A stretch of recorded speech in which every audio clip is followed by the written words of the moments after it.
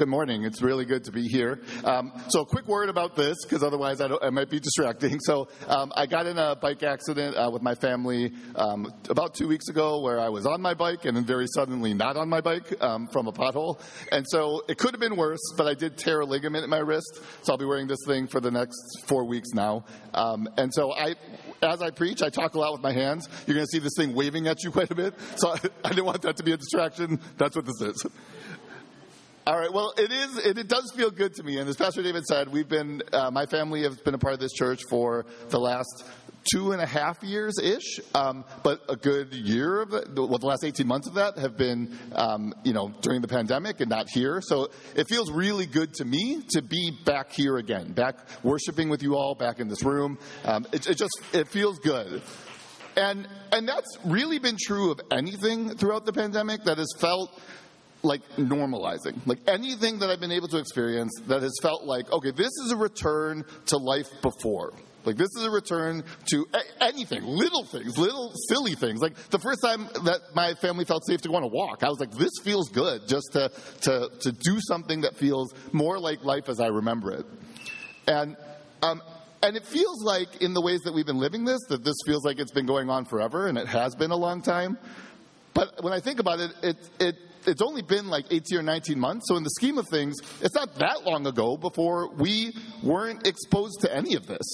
That even the words that we use, words about like vaccines and masks and herd immunity and whatever words that you might be using in your, like those are small talk conversations now, like with the people I work with. And those things that have become normalized, that just 18 or 19 months ago was not, for me personally, not on my radar at all. That I just wasn't thinking about what would it be like to live in a pandemic. How would I experience that? What would that be? And actually, the week of quarantine started, just 3 days prior to that, I was hanging out with my sister. We went out to dinner, and then we went to go see a play in the theater that had like 200 plus people, many of them 60 years old plus, because that's who sees theater usually. And nobody was wearing masks. And that is unthinkable to me now, to imagine a life where we're doing that, but it wasn't really that long ago. And then just 3 days after that evening, the entire world changed. Quarantine started, and we were asked to go figure out what does life look like now. What are the new rituals? What are the ways that we're supposed to live? What is the way to keep yourself safe? What's okay? What's not okay? Do we have to wear masks or not? Is it okay to be inside with somebody? Is it okay to be outside with somebody? Do we have to wipe down everything that comes in our house with disinfecting wipes? I have a friend from college who, he took an approach early on that anything that came in the house, they either disinfected or they threw in a room that no one was allowed to touch for 2 weeks to like try and kill off whatever was happening. And like maybe that's on the more conservative end, but the point is all of us, we're just trying to figure out what are we supposed to do? What does life look like now? And it was during that time especially, this is still true now for me, but especially then, especially in those first couple weeks, that the thing that I found most comforting is knowing what I could trust and who I could trust. Knowing what is the truth about what's happening now? What is the truth about what's real? What do I have to care about? What don't I need to care about? But directly related to that was who was the person who was telling me that? Where was that information coming from, and could I trust that source? And so there were, those early weeks, there was tons of articles floating around. People were forwarding this stuff on social media. And I was doing something that like isn't part of my normal, consumption of information, is I would read something and then I'd be like, who wrote this? And I would go back and look and see, okay, who is this coming from? And full bias and transparency. I have an engineering background, so I have a bias towards science and data, probably too much. And so if the person was an epidemiologist, or if it was a doctor, or somebody from the CDC, I was like, okay, I take this in differently. There's a different authority that this has for me because of who it's coming from.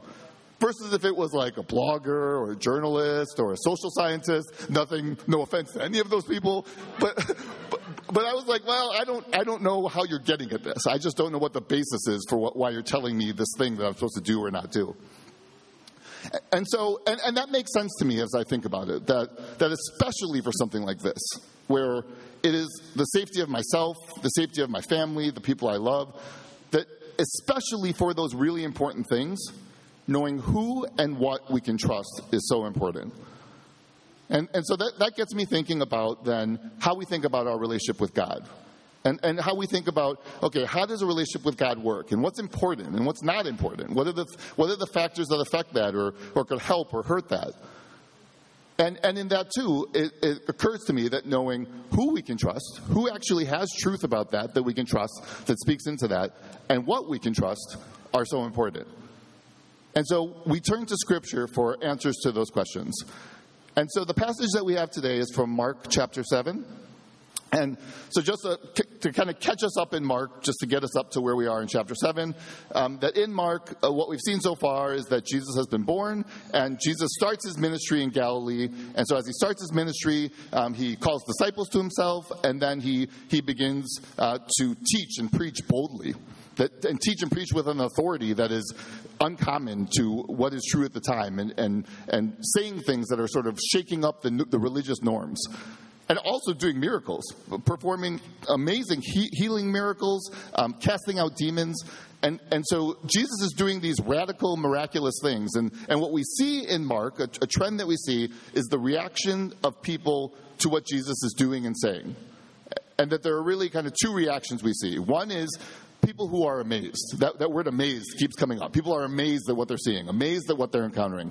And those people are just gathering, just wanting to be closer to Jesus, wanting to understand, all right, what's going on here? What's this guy about? How is he doing this? What is he teaching? What is it? And then the other reaction we see is that of the religious authorities, and that these were the overseers, the kind of protectors of the religious norms, the religious way of life that the Jewish people were following. And that their reaction to this radical teaching that's coming outside of what they've been proclaiming is opposition and rejection. That there are moments of confrontation that these people have with Jesus as he teaches something or does something, and they say, hey, what are you doing? Like, that is not how we do things. That is not the way that this is supposed to go. And so by the time we get to Mark 7, there's already been, Jesus' time of ministry hasn't been that long. There have already been 2 or 3 instances of these kinds of confrontations that have happened. And it is that kind of confrontation that we also see in Mark 7, this time around the issue of purity. So just a few words on purity, and then we're going to jump into the Scripture. So background on me, I did not grow up in the church. I didn't become a Christian until I was 21. And so when I hear the word purity, at least part of me hears it through the lens of sort of my pre-knowing God life.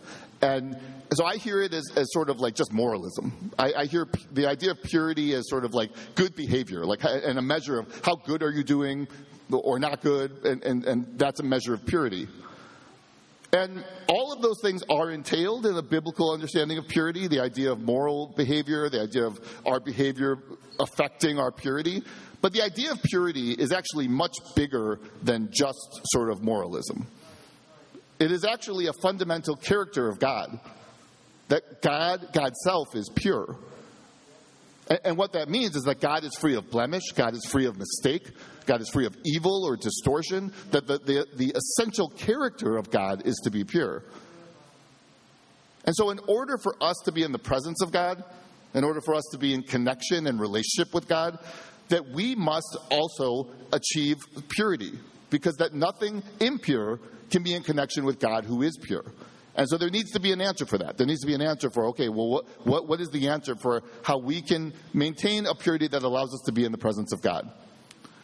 And so what I want us thinking about when you hear the word purity, whatever associations you might have with that word, in the context of what we'll read, I want us to be thinking about it in terms of the means of relationship. That purity is a means of relationship to God. And so when you hear the word purity in this passage, or you hear the word defilement, which is kind of taking away of purity, all of that being our understanding of how do we relate to God, what affects our relationship with God, and how we do that. So we will be reading from Mark chapter 7, verses 1 through 8, then 14 and 15, and finishing with 20 through 23. The Pharisees and some of the teachers of the law who had come from Jerusalem gathered around Jesus and saw some of his disciples eating food with hands that were defiled, that is, unwashed. The Pharisees and all the Jews do not eat unless they give their hands a ceremonial washing, holding to the tradition of the elders. When they come from the marketplace, they do not eat unless they wash. And they observed many other traditions, such as the washing of cups, pitchers, and kettles. So the Pharisees and teachers of the law asked Jesus, "Why don't your disciples live according to the tradition of the elders instead of eating their food with defiled hands?" He replied, "Isaiah was right when he prophesied about you hypocrites. As it is written, 'These people honor me with their lips, but their hearts are far from me. They worship me in vain. Their teachings are merely human rules. You have let go of the commands of God and are holding on to human traditions.'" And then in verse 14, again, Jesus called the crowds to him and said, "Listen to me, everyone, and understand this. Nothing outside a person can defile them by going into them. Rather, it is what comes out of a person that defiles them. For it is from within, out of a person's heart, that evil thoughts come: sexual immorality, theft, murder, adultery, greed, malice, deceit, lewdness, envy, slander, arrogance, and folly. All these evil come from inside and defile a person." My message for us today is this: know that what actually creates distance in our relationship with God comes from within ourselves. That there are many things that can claim authority or can claim to be a factor that affect our relationship with God. But that ultimately, the authority that we are to trust is God, God's self. And that what God says is that the things that can separate us, the things that create distance, actually come from our own hearts. Now, that might feel like a pretty heavy, burdensome message. And it is true, as we explore this and as we study this, that there is personal responsibility for us in that. There is conviction that we are to have about that. But it is actually quite a hopeful message, which you might be like, yeah, right? But if you stick with me, if you're skeptical now, stick with me. I believe we'll get there. So in order for us to understand this, what I brought up earlier I think is so important, and really laid out in the way the passage is laid out, is who can we trust and what can we trust to tell us about what's important about our relationship with God? How do we understand that? What affects that? And so starting first with who we can trust. That God is the ultimate authority that we are to trust when it comes to defining what affects a relationship with God. And that, like I said, there are a lot of things, a lot of ideas, a lot of people, a lot of places that you could say, okay, these are the things that are important. This is what it looks like to be a follower of God. These are the things that matter. Lots of things or people or ideas could lay claim to that. And in this case, what we see in verse 5, that the religious authorities are laying a claim to the authority of tradition. That if you notice closely that what the religious authorities are accusing Jesus' disciples of is not actually breaking Old Testament law. They're not saying you actually broke the law of God. What they did is, what they're accusing them of is to say, you walked away from our traditions. You walked away from the way that we do things. And what is also important for us to know is that this behavior that's being described, this washing of hands, there actually is a provision for that in Old Testament law. But the scope of that was limited to priests, who it's a ritual purity issue where they are to wash their hands before they offer sacrifice to God to ensure that sacrifice is found worthy to be in the presence of God. And so what we see here is the traditions that came from the elders and upheld by these religious authorities is adding on to the law of God. And it is an application of how to understand that. And the thing about that is that's not bad. It's needed. It's actually good. It's what we do. When we come here every Sunday and we talk about, it's not like, I have often wished this is true, is like we can look in the back of the Bible and there's an index that says, in this exact situation, with this kind of thing, here's what God thinks and what you should do. Unfortunately, or fortunately, I don't know, it's up to God, but that's not how it works. That instead we have to figure out, okay, we have been given truth through Scripture. God has revealed God's self to us through Scripture and through prayer and through the body of Christ, but that it is then for us to say, how do we contextualize that? How do we apply that to any situation? In the era that we live today, which is very different than in the Bible, what does it mean for us? What do we do with this? That's basically what we do every Sunday. And you can name that the sort of norms, the way that we understand it, and then the way that we apply it as a church. That's essentially tradition. That is the traditions that they created. And so the ways that the Israelites created these traditions, it's not that they were trying to do something evil or to divert away from God, that they were just trying to define the limitations and say, how do we build enough safeguards so that we don't violate God's law? So the idea of tradition, the creation of that, inherently in of itself is not a wrong thing, it's not a bad thing, it's not what Jesus speaks against. The problem is the way in which the religious authorities are looking to apply that. Because the authority that they are giving those traditions is to say, hey, if you are really one of us, if you are a true person of God, it needs to look like this. If you're not doing these things, you're a fake. You're not really part of what we are part of. We are the true people of God, and you're not because it doesn't look like the way that we are expecting it to look. And it is that granting of that authority of tradition, that authority of a standard of expectation that Jesus so heavily condemns. That there is a unique authority and character to what comes from God. And that character requires and calls us to be obedient, calls us to follow, calls us to adhere to this is what came from God. Anytime we start to take something that we created and say, this is that same character, you have to follow this, we are off course and in trouble. And so it is this behavior that Jesus is condemning. And related to that is the reason, I think part of the reason and why Jesus calls these people hypocrites is because when we start to do that, we start to place too much emphasis on following the rules rather than on the heart of God. That it becomes about the external. It becomes about what it looks like rather than saying, what is the true heart of God and how are we staying anchored in that? So the ultimate authority in which we must follow must be that of God and God alone. And in that we are pursuing and always seeking and always remaining anchored and coming back to what is the heart of God in this thing. And if we think about the whole point of purity, the whole reason for the purity laws and what we see continuing here, it is that we may, through these laws, through obedience to Christ, that we might more reflect God's character and God's glory. That is the output that can come from being obedient to God. And that's not going to come from something we invent. That we will never, never get to reflecting the character of God and the glory of God if it's the stuff that we make up. It is only from what God hands down to us that we can get to that place, and thank God that He gives it to us. And so there are a couple ways for us to think about the warning and the danger of this, of making sure that who we are trusting is always God. And one of those ways is as we think about the broader American church, of which we are a part. And any notion, any movement towards thinking of, well, to be part of the American church is to equate American values to that of being God's values. We are in dangerous territory if we start to do that.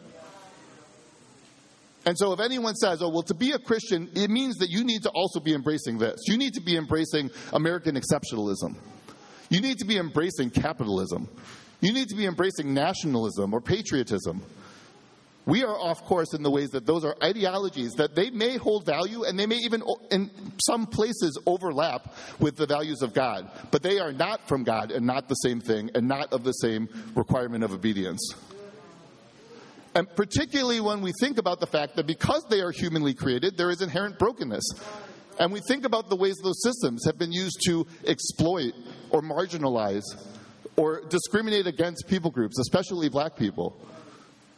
And then if we return to that idea that the whole point of this is to return to the heart of God, that we may more accurately and properly reflect the glory of God, we are never going to get there if we tie ourselves to these systems that have roots in white supremacy.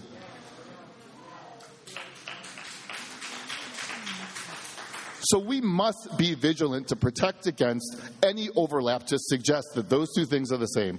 And so it is right for us to pray for the broader American church, that we may find unity, even for the parts that feel like way off from where we are, that we would seek unity to be anchored in God and God alone. If we do that, we will get there. God is the unifier, and if we do that, we will get there. And it is also right for us to talk to those with whom we're in relationship. And if we see them veering towards that tendency, see them veering towards any notion of that, is to ask questions and to challenge lovingly, to say, this is the danger, you are venturing into a dangerous place, and to speak to them about that. But another way for us to think about that, to bring it kind of a level to our church, is that there can be a tradition or an expectation, a standard of expectation as it relates to churches like ours, to multi-ethnic churches. I've been part of a few multi-ethnic churches before I joined this church, and I've visited others. And it occurs to me that there can be a standard of expectation of what it means to be a multi-ethnic church, that what it means is you show up on Sunday, there's a lot of different people that look different than you and come from different backgrounds. We worship together, and that is what it is to be a multi-ethnic church, sort of end of story. And that is a beautiful, glorious thing. I love that we get to do that. And I will confess that there have been times, especially in the past, where I have been satisfied with that. Satisfied with that as our standard. That is what it is to be a multi-ethnic church. But it is in this place especially that we must return to the heart of God. That we see that the heart of God, the biblical witness, is that we are to seek true unity in the body. And that unity can only come from true reconciliation and seeking justice together, hand in hand.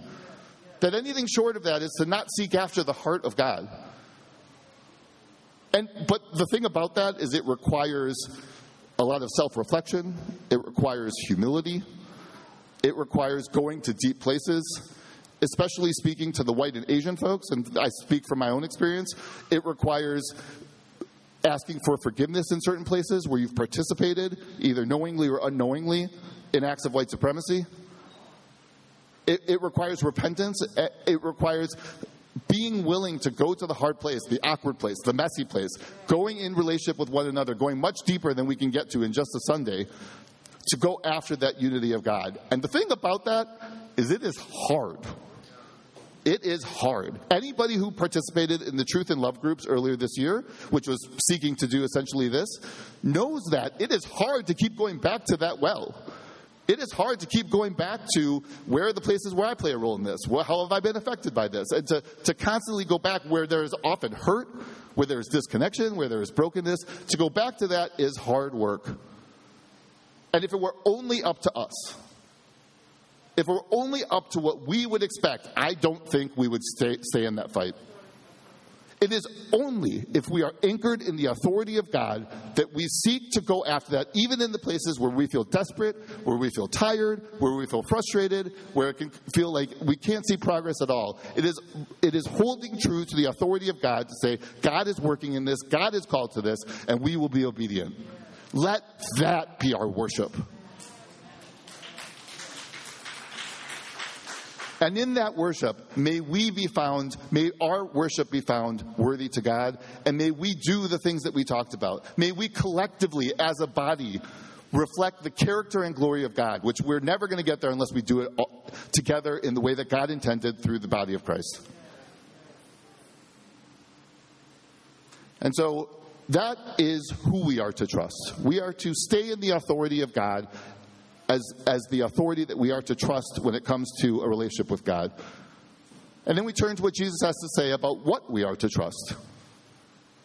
And what we are to trust is that what actually creates distance in our relationship with God and our relationship with one another originates in our own hearts. And we see that in verses 15 and 21. And this idea of heart that's described here, that is the central part of the identity of me and of you and any individual. It is the thing that makes you, you. It is the part of you that is the emotional, spiritual, intellectual center, the part that makes decisions, the part that has will and has desires, and ultimately the part that then forms relationships with other people. That is the heart that God is talking about, the very essential, central part of each one of us. And it is from that place that God tells us, this is where brokenness comes from. This is where you are defiled. This is where sin can originate. And what we see then in the list in verse 21 is there's kind of this overarching headline of evil thoughts. And that's kind of there's a whole bunch of ideas in that list. But the common tie to all of them is this idea of like evil thoughts, evil desires, evil plans, the evil that can come from our own hearts that we do. And the thing about that list, there's a list of 12 things, and I'm not going to go through all of them individually, but what I think is worth noting is that in that list, the first 6 things are acts. They are things that you might do. But the second 6 are elements of character. They're elements of desires or want. And so in reading this list the first time, I found this, to be frank, pretty discouraging. Because if it was just a list of like, here's the stuff you're not supposed to do. Here's like the no list. Well, in my mind, which this is obviously not accurate, but in my mind, it's like, okay, well, if I know what I'm not supposed to do, then I can just build in discipline. I can build in systems of accountability. I can just build in routine. And I'm just going to avoid those things, and then I'll be good. I'll be meeting the standard. But if included in this standard that Jesus is laying out is not only the things we choose to act on, but the very desire that comes from your heart, the very thought, think about any reaction you have where someone says something you don't like and you have a moment, an impulse, a desire of something, evil, something that would distort.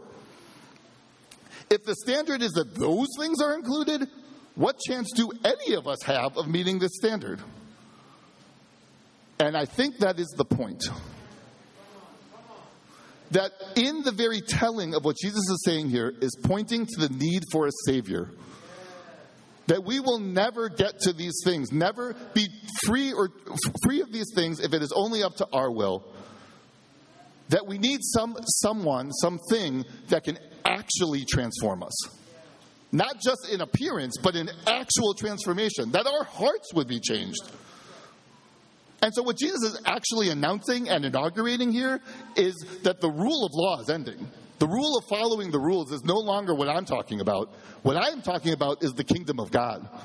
What I am saying, meaning Jesus, what I am saying is that this era is ending, and because of what Jesus will do later in Mark, die on the cross for us and be resurrected, that death has been defeated.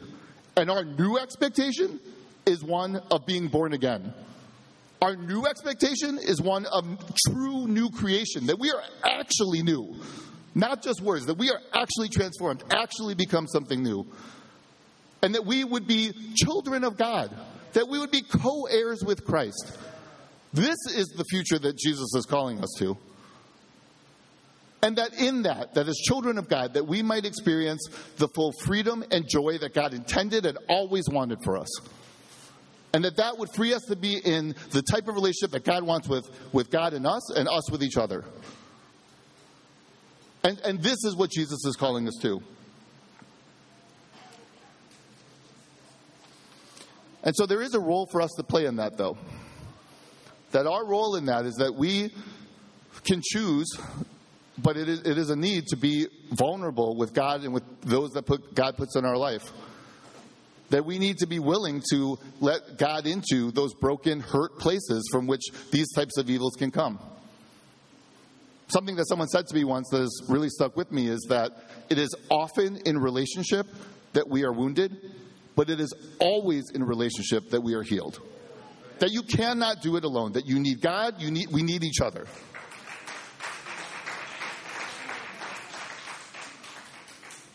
And that's not the good news, bad news, I guess, of that, is it's scary. It's hard. That dying to ourselves, dying with Christ, that those aren't just words either. That we have to die to the places in us, the hurts that we've reacted out of, the places that we've chosen to protect ourselves, the way we try to do it on our own. We have to actually die to that. But the prize is the freedom and joy of living with Christ. So I've experienced that in a way in my own life. That there was a season in life about 10 years ago where God very specifically called me into a season of emotional healing. And the way that God called me into that was through counseling. And so for a 4 or 5 year period, I was in very intense individual and group counseling. And God was working through stuff that I needed to work through, and God wanted to work through with me. And during that season, one of the very, very specific things that I felt like God led me to was this. Was God saying there are things that you do, there are ways that you act that are creating distance, they're creating distrust between others and with God. And God wanted to do something about that. So the way that I went about that was in my group counseling, and this was a group of people that at this point I had been with for many years. We were going to very deep places. I trusted them. Was to ask them outright, what are the ways that you don't trust me fully? What are the things that I do that create separation between me and you, that create a disconnect? That was a really scary question to ask. And I will say in the back of my head, I remember this distinctly. In the back of my head, I was like, maybe they won't have anything. Maybe they'll be like, we trust you, Hannah. We're good. You're good in our book. That's not what happened.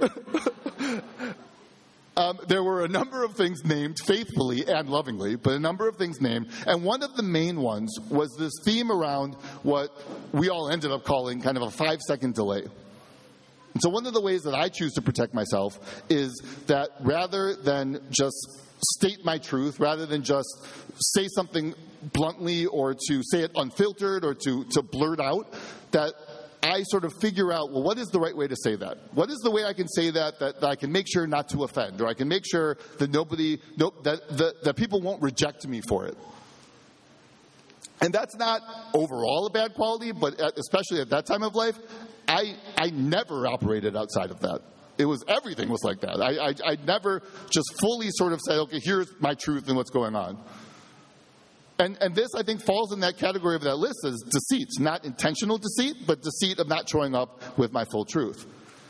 And so what I did for the next couple of months, which even as I say it, feels like I can't believe I did this, is that I fought against that with these people. I openly engage with them to say, okay, if you do something, I'm going to just blurt out my reaction. I'm going to tell you things that I really feel and think about you. And this was in the safety of counseling, so it's like, that could cause a lot of wreckage, but here it was good. And as I started to do that, which by the way, all of it felt foreign. All of it felt like the opposite of what I should be doing. And there are reasons for that. There are wounds that I experienced in my growing up years that taught me it was not safe to do this. That it was not safe to just blurt out, to be honest in that way. And so I was deeply, deeply committed to a strategy of you do not do this. So to do this at every moment was to do the opposite of what everything that I was telling myself and that I thought my life was telling me that I should be doing. So, but I pushed forward, and there were a number of things I learned from that. One of which was that I had way more to say to people than I was letting myself know. And that there was a freedom to allow myself to express that and to connect to that and to let myself know that and then choose to let other people know that. And what is astounding to me and what is still hard for me to fully capture is that in those things that I had to say that I decided were off limits, the things that I thought were too much, that these people received them and in many cases thanked me for it. That there were things that they needed to hear that they couldn't see for themselves that I observed that I could give them as a gift. Not that the gift giving wasn't messy and there wasn't talking that had to happen to get us there, but that there were real, and that from that we could actually get to a place of greater intimacy, greater relationship, more trust. And that the other thing I learned from this is that this thing in my life, this thing that I was fully convinced that I will never be different than this. I will never not live in this way. And not even, I wasn't even desiring because it was so outside the radar of what I thought would be possible that this thing I was sure I needed to do to be safe. That God showed me that in whatever way I needed to be safe back then, that now I no longer need that and that God has me. And that I could live into the freedom and joy of not believing I needed this safety net and that Jesus was enough. And like I said, I don't think I would have ever got there. I don't think I would have ever expected a life could be like this. if not for listening to the authority of God in my life, if not for following God into the places that I could not see. Because what's true is that felt like the opposite of what I should do. But what's also true is that you and I, have a Father in heaven who loves us and who knows our hearts better than we will ever know it ourselves, and sees the ways that we have been hurt and the ways that we act out of that hurt and the ways that then separates us from God and from one another. But God also is good and able and comes alongside us to transform those places. So in the very places that we are creating separation, God can transform that so that we may live into more freedom and joy. Know that what actually creates distance in our relationship to God comes from within ourselves. But know also that God's desire is to transform us, that we may experience more joy and freedom if we are willing.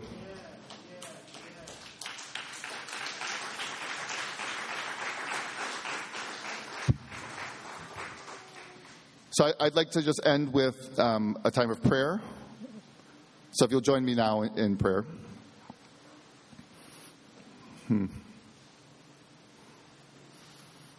Jesus, we are grateful.